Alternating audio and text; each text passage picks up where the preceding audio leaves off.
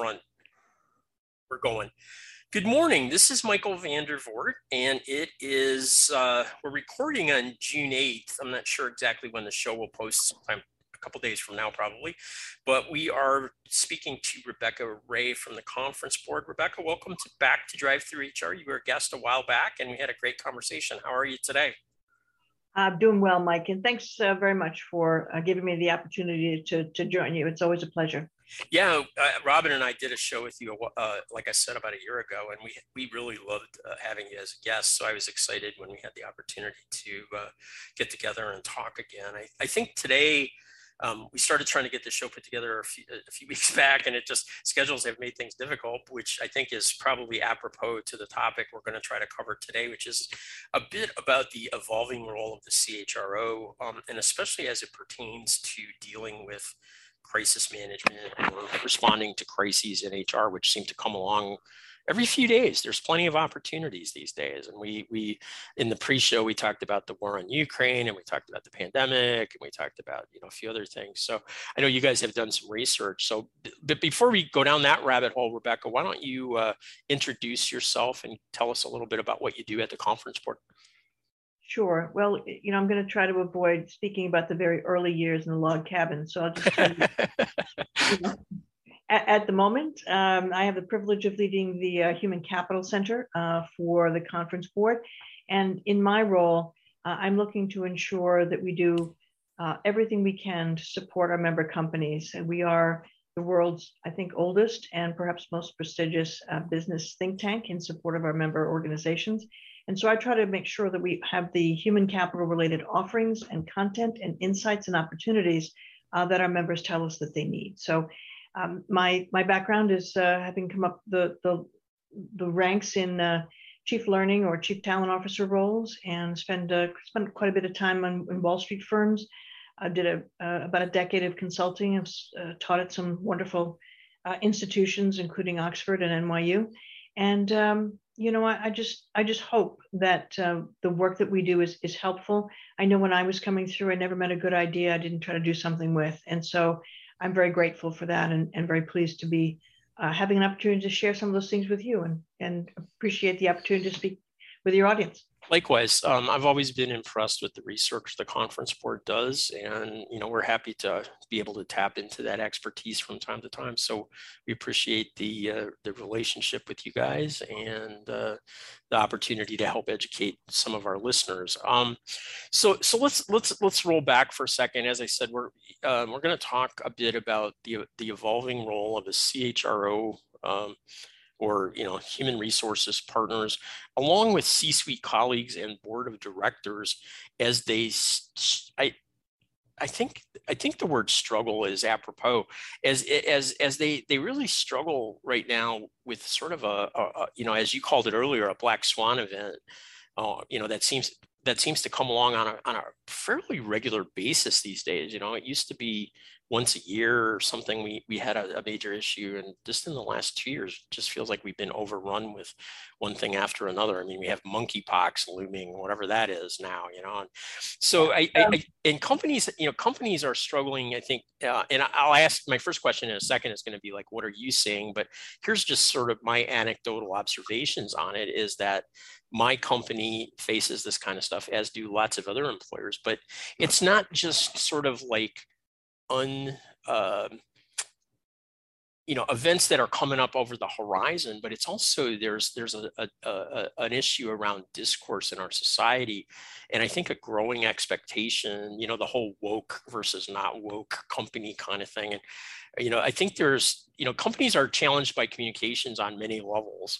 And I guess the CHROs kind of look to as the person that would lead the company to some extent down that path.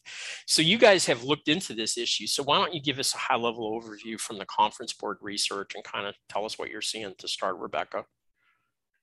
All right, so there's a lot to unpack there, Mike. So I'm going to try, and forgive me if I miss a couple of. No worries. I know it's a kitchen sink question right out of the gate. Sorry. But that's okay. Well, it does give me a lot of room to roam, so thank you. To your point about black swan events, it used to be you had this once in 100-year event that it was a massive flood or it was whatever it was.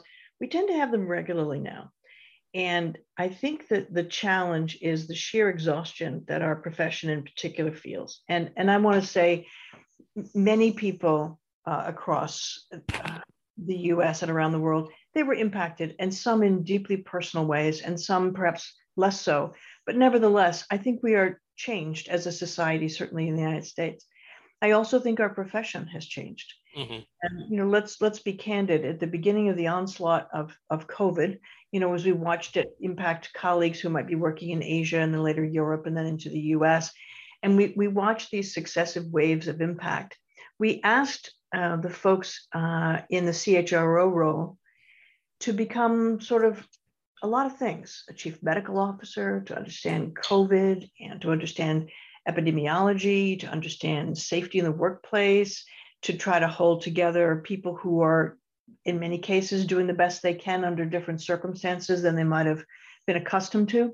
Certainly there were many who could not work remotely and were on the front line and at greater risk. Many were able to work remotely, myself being one of them. And I count that as a privilege, but nevertheless, it was very isolating for many people. And it's not that we didn't continue to be productive and that we didn't continue to be effective in our roles and still fulfill on the corporate mission, but people were doing these things against a backdrop of their own challenges, Mm-hmm. of loved ones in many cases, challenges, childcare, which is, we saw the fissures in the system on that. Also in healthcare, we also saw people who were trying to juggle, both providing care for others in their family or loved ones, as Mm-hmm. well as holding onto a job. Now, I happen to be talking to you from a, pretty good setup here. I am all set up to be remote, but not everyone has that opportunity. And some people were trying to juggle, wandering toddlers into a screenshot at the edge of a kitchen island, hoping that they could keep it all intact. And they're Right. also worried about their own personal safety, about food insecurity. I mean, and then we had, successive waves of social unrest. Then we have economic crises. We now have a good run at inflation. We have some people in our profession who were very directly impacted trying to care for employees who might have been in Ukraine or in neighboring countries. And so, we've asked an awful lot of CHROs and by extension their teams. And I've always remembered, when you used to be preparing for a flight, they'd tell you to put your own mask on first before you try to help others. So we now have an awful lot of people who have been so other-centered for a couple of years now. I'm not sure there's an awful lot for some people to still be able to give. You have seen some of the announcements on LinkedIn or other social media platforms talking about their decision to step away, or to step down, or to retire. And I think that's a function of, I mean, some of those things would naturally happen, I understand, but some people specifically spoke about their choice to step down because they needed to recharge and rejuvenate themselves and then step back in. I think that's a very brave thing, because if you can't find a way to care for yourself, you're of little worth to others. You just can't. No human being can be expected to do that. So, I mean, that's the concern I have for the profession. It's a little bit like, if you're a professional athlete, you train, and then you have the competition, and then there's the recovery period, and you're sort of a downtime, and then you start gearing up again for the next one. Well, that's not what happens. We, in this profession, have had one successive wave that hasn't even run its whole course, and another one starts up. So it's this compounding effect of the many, many things that CHROs and their teams are expected to do. And that has been, I think, a crucible moment in our profession these last couple of years. Yeah, yes, like I said, anecdotally, I see the same thing. LinkedIn announcements all the time. I'm a moderator on a relatively large HR forum on Facebook, and over and over and over again, we get people coming in there to vent, to beg for help because they just don't know what to do. They had one crisis too many, and they don't have the knowledge to like, they just don't know what to do, or they don't have the bandwidth to figure out how to go do the research to solve the problem in the way they normally would. And just to your point, some of them just have hit a wall and can't do it anymore. And so they're leaving the profession or stepping away from the profession. And really, at a time when companies have enough economic uncertainty, another kind of 30,000 foot issue, that they're probably not going to add a lot of resources into the HR department right now, or bring on new people or split roles. So we're in a very dramatic, high pressure situation. What can companies do, and how can CHROs handle this, Rebecca? What do you guys kind of see as, I don't know if the solutions is the right word, but how do you see people moving forward and navigating these choppy waters? Sure. Well, I do think that, professional networking and support is critical. And, we're pleased to be able to offer a lot of those networking opportunities and, the peer executive meetings that we call councils, those kinds of things. That for me, when I was coming through to sit with my peers from other organizations who have similar challenges, a wonderful thing. So a lot of CHROs find that helpful. We do a lot of support for them and their teams on a personal basis, whether that's insights or briefings or support or a variety of things. But I think what's compounded a lot of this is that there was no playbook for a lot of what people were expected to address. When in years past, you say, okay, I have a merger. Okay, so we kind of know the playbook for that. I have to, conduct a reduction in force. We know what that looks like. I have to prepare for this, meeting with the board. I mean, even smaller things like that. There's a playbook for that. But we don't have that for a lot of the things that people are expected to do when they did it on the fly, which in and of itself is very stressful. So what to do? I think first of all is to acknowledge where you are. Secondly is to partner with those people who can help deliver. And I think expecting HR, and I'll speak more broadly, and the CHRO in particular, to solve a lot of the organizational challenges is a losing proposition. You have to enlist managers. So for example, we have a labor shortage now in many cases. I mean, look, we've always had labor shortages in certain areas, engineers, mining, they've been tough to find, truck drivers. We've always had certain areas where you just knew it was harder to find good talent. I get it. But now we have, this great resignation, great reset, great reimagining, great reshuffle, great regret. Use the R word that you like, right? And so you've got an awful lot of people who are on the move. And it's when you peel it back, you had very little movement in 2020. And so you start to see the pent up movement that would have otherwise been there start to play itself out with the regular 2021, reshuffling.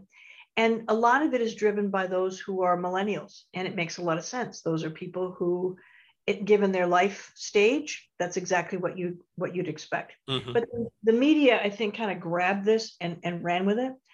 But I think what we need to do is to figure out how we make our managers more empathetic, how we improve the employee value proposition, how we look at the employee experience as this portfolio of things. And I think we're going to see over time the HR function led by a strong CHRO think about, what does it mean to work here? How flexible can we be? How accommodating can we be? How great can our managers be? Can we make them empathetic leaders? And it's not like, we're just going to add water and managers are going to all of a sudden become empathetic. And I think many, many were during all of this and still continue to be. But we have to support our managers. I mean, imagine if, we have people in our profession who are exhausted. So are those managers. Not only did they have their own stuff going on, but they had deliverables. And meanwhile, they're trying to walk people in from a limb because they're going through all kinds of things on their team. And to try to hold all that together, they're exhausted. And we know middle managers have pretty much always been one of the most stressful management positions to begin with, because you're getting it from all sides. So how do we support our managers? How do we make it okay for them to say, this is a problem that so-and-so has on my team that I don't know how to address it, but how do I marshal the assets of the firm? How do I help and support them? And it isn't, here's the EAP number and, let me know if you can get through. So we've got a lot of managers that need help. And I think we need to perhaps give each other permission in a way that maybe before all of this happened, we would never have dreamed of sharing some of our mental health challenges, for example, or that we're burnt out, or that we're exhausted, or, fill in the blank. And not being able to talk about that and not being able to sort of think about how do we support that? How do we address this? That's a development that I think might be positive, because just knowing that you're not alone in feeling that way can be wildly positive. And I think we need that as a HR profession, but managers need that, employees need that. And so that may be one of the silver linings in this, if that's possible to identify. Yeah, I know that in my day-to-day work, I've been paying a lot of attention to the impact of, you mentioned millennials, excuse me, sorry about that. I would also add Gen Z, which at least in some companies, Starbucks primarily is the one I pay attention to, and their union organizing that's going on in that company. Gen Z workers are driving a tremendous change in the workforce as well. I think, whether it'll stick because they're the growing generational cohort along with millennials. It'll stick, but their expectations of what companies should be doing and how they should be managing their business and how much voice the workers should have and all sorts of really interesting points of view are being pushed very hard right now. And it's another challenge because we have, our leadership, to your point, maybe the generational, the managers may be of a different generation with some quite different viewpoints on what work means and what kind of the obligation you have to your company. And so that you've got I think another huge quiet kind of unfurling problem that CHROs have to learn how to manage is that the what employees expect from their employers is a lot different these days in many ways. And I don't know if you guys are seeing any of that in your research. Be interested if you had comments there. Oh yeah, so for sure. And I do think that one of the things that we need to be mindful of with the Gen Z is that, they're earlier in career, clearly, and they, I think, haven't had the what was to compare the here's where we are now phase two. And but I also want to say that I think every generation makes an imprint in the workplace. So for example, you look at the boomers, okay? There, not as many left in the workplace, that's for sure. Right. They were at the forefront of equal pay, of women in the workplace, of minorities, of people with disabilities, and a variety of things that really shook up. Made flatter organizational structures, more egalitarian. So I think, and the Gen Xers sort of solidified many of those gains.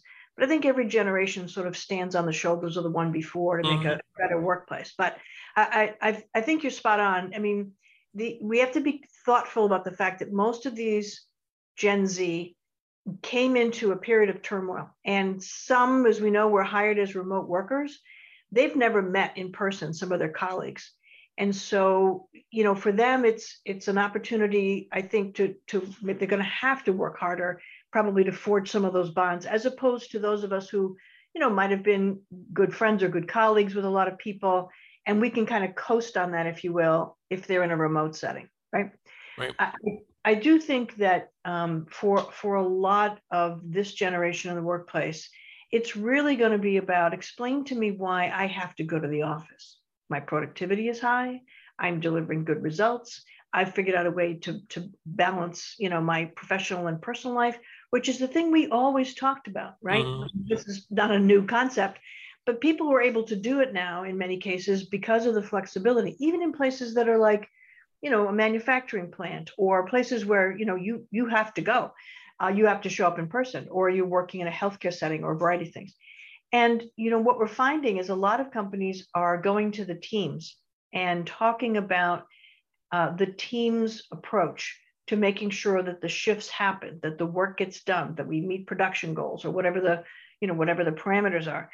And when teams feel as though they have had some input into creating the work environment, it's, even if they can't do everything they might like to do, because certainly in some settings there are constraints, it feels much more like a team commitment to each other, because they will have talked about what people need on a regular basis. And does that look like, sharing a shift, sharing a job? Does that look like flexible scheduling? How else could we think about this?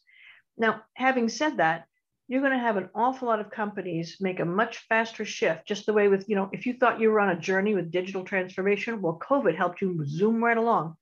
So we're on a journey now in terms of upending most HR functions.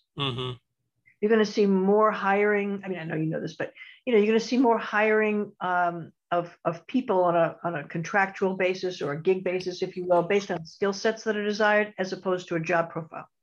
You're going to see, and that naturally upends the talent acquisition process.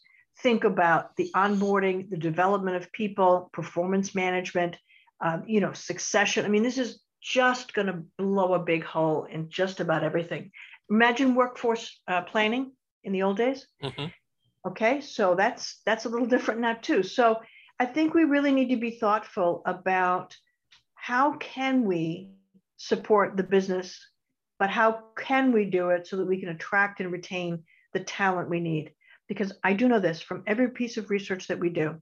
People, we did one not too long ago on people who left voluntarily their organization during the pandemic. We asked them why, and in fairness, it's always money and development are the two that are cited. Whether or not that's always true or that's what you say during an exit, but during this survey, that's what they told us. But it was also about flexibility. It was about being able to put your life together in a way that doesn't make you insane and feel like you have to check your soul by the door. Mm-hmm. So I think there's some of that, but that also means, all those great tech tools that you finally got after you got approval from probably, 6 layers above you, and you now have Workday or any other great system that you've got that's implemented. Okay, so those systems have to be flexible enough to support what the business needs to do to be flexible enough to attract talent. So I think there's this whole chain of impact that we have not even yet begun to uncover. Yeah, no doubt. We, as always, since we said we're going to try to stick to about 30 minutes, the conversation is going fast and furious. So you guys had sent over some bullet points that I wanted to kind of run down through, because to me, this may not be a playbook, but you had mentioned playbooks earlier and that we didn't have one. But I think some of these bullet point concepts that you guys listed out, and as part of prepping for the show, will help guide our listeners towards what should a CHRO be looking at and thinking about in this new environment. So the first one is the ability to work closely with your board of directors. Mm-hmm. So can we start there and talk about managing human capital, with your board of directors as a CHRO? What's important there? Sure. So let me back up just a little bit. I think the board's role in human capital oversight has been with us for a long time. Mm-hmm. And the board composition is such that in some organizations that oversight role is shared, and in other times it's just part of the comp committee. It could be a variety of things. But I think that the board understands that there is a perhaps much larger aperture on human capital than what has been traditionally perhaps comp or CEO succession. Mm-hmm. So there's a variety of stakeholders that a board needs to be mindful of. And so they're going to be looking at human capital, the function, and certainly the CHRO himself or herself. And they're going to be thinking about how are we presenting or how are we telling our human capital narrative so that it attracts talent, it addresses the concerns of the community that we serve, it addresses the needs of stakeholders, customers, consumers, shareholders. How are we articulating why this is a great place to work, or why you can come here and build your career, and this is a great place to start. Mm. So, there's that, and I'm not sure that that's necessarily new, although I think more people are on board with that than perhaps in the past. But, you can see it coming down the tracks. You can see that, at least for publicly traded companies, the SEC will be giving more guidance on disclosure and what is material to disclose in an organization and another. And in the past, it's been, relatively minor, whether that was the ratio of CEO pay to median worker, or it was the number of employees, or it was CEO pay, that sort of thing. So that's not new, but I think that we are going to be given a much broader set of disclosure metrics. And certainly you'll have to comply with that on your 10K or, however you want to slice that up. But I do think that there's something about shaping the larger narrative which has to be done in line with many things, certainly with the board, but also with other C-suite colleagues, so that your chief marketing officer is looking at the articulation of that narrative at the same time that the CHRO is looking at the brand proposition to attract new candidates. Also to think about investor relations and how are these things judged. Now, some people listening to this might say, well, we're not publicly traded. I think that's not quite right. You might not be, but the marketplace in terms of consumers, and we know we have changing demographics, at least in many parts of the world. The question is not, are you publicly traded? The question is, how are you presenting yourself to a variety of stakeholders? Right. And so eventually people will begin to take a look at a great place to work or best companies for mothers or millennials or whatever it might be. And they're going to be using much of the same kind of approach to telling a narrative and telling a good story. And the CHRO is at the center of that. Yeah, you're spot on as it relates to private employers, because I work for one. And I mean, this stuff is, this is all at the forefront for us right now with, without going into too much depth. I mean, we Sure. Brand value, employee value proposition, great place, all that stuff is right up at the top of our work list. Something that we talk about all the time as well, so it's not new, but it seems to deserve even more consideration in these tougher times, is culture, strong culture. So let's talk about how culture and CHROs work together for a minute. So there's a lot to be said for making sure that the brand promise that you extend to prospects and potential candidates is matched by the reality once they get there. Because what you don't want is a revolving door, right? The problem is you can't fix culture by working directly on it.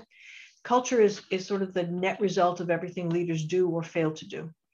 And every culture is, we all have worked in organizations where, the values or the precepts are, mounted on a marble plaque somewhere. And then there's the culture as it's really experienced by employees. So HR will increasingly become sort of the keepers of that culture. And I don't say that meaning they have to influence, but they have to be thoughtful about, do we have fair managers? Do we have effective managers who coach and develop and honor people? Is it a fair and inclusive environment?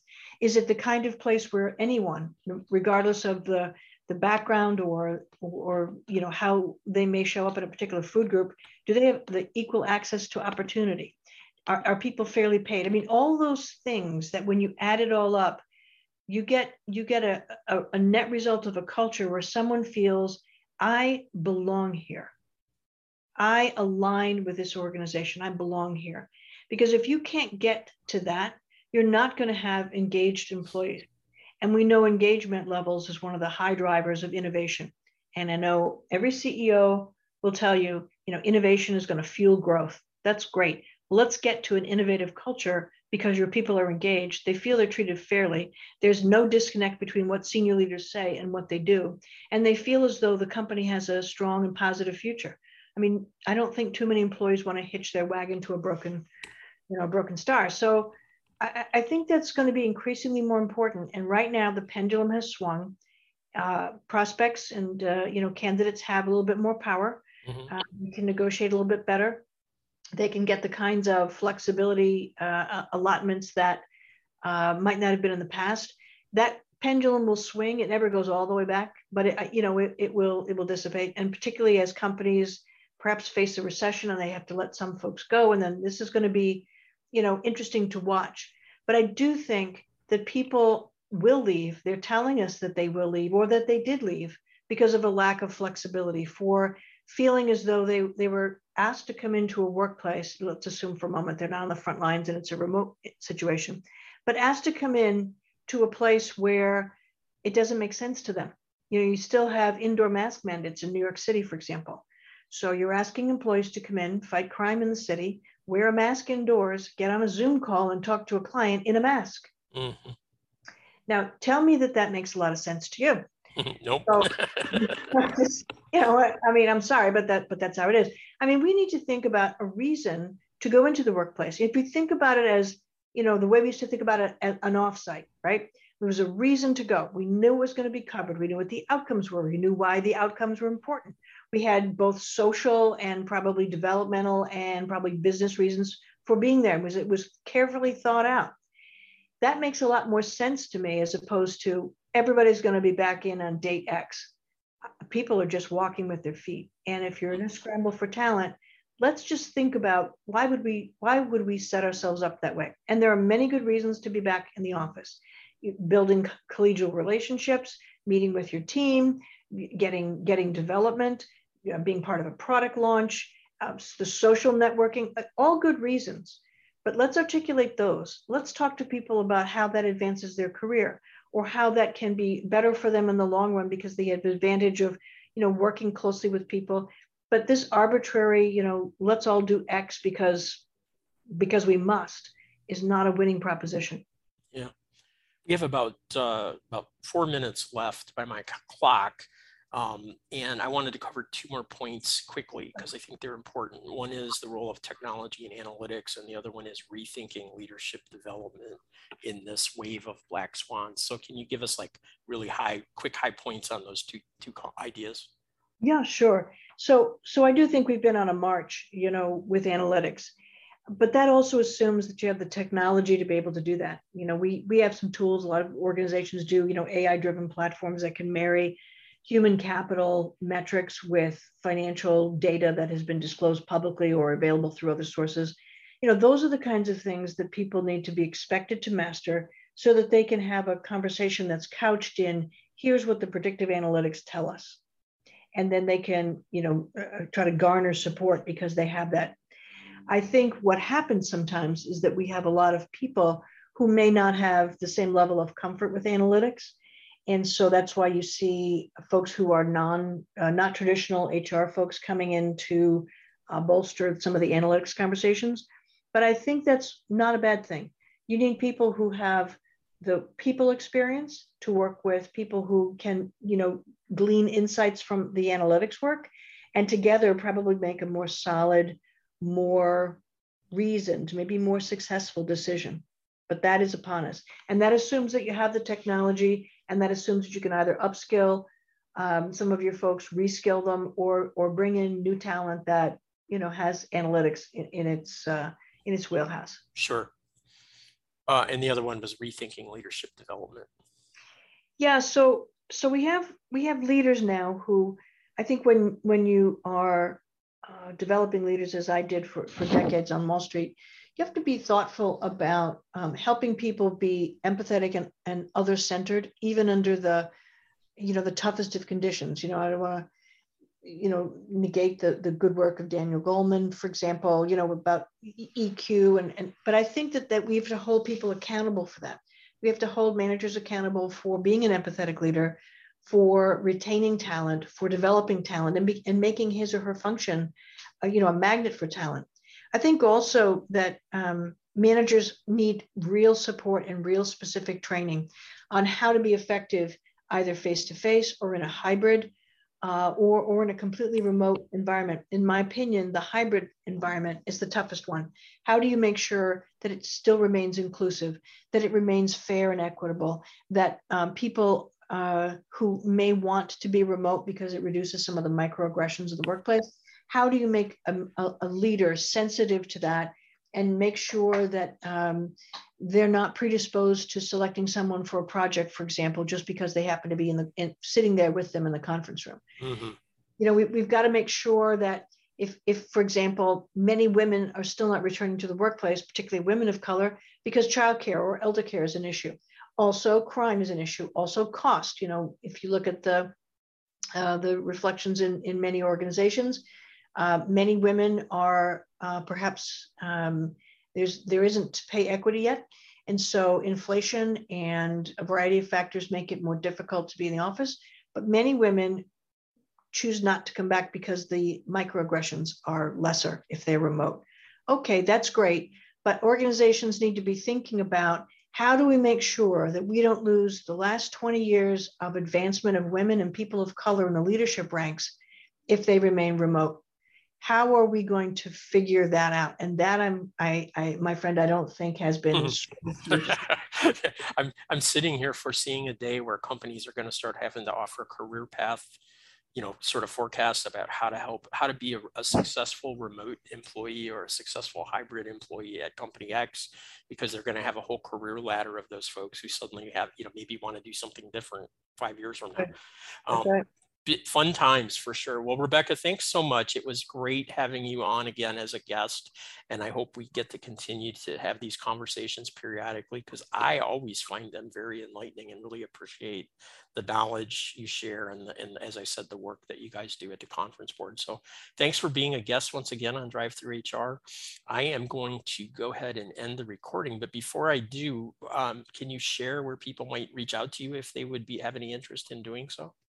Oh, of course. Well, let me also say I enjoy our conversations, and I'm always pleased to be invited. So I hope that continues. But okay. So that's the very first thing. I would say that I'm pretty easy to find. I'm on LinkedIn. I can also be reached at rebecca.ray@tcb.org. And happy to continue the conversation. And just thanks for the opportunity, Mike. You take care. Absolutely. You too.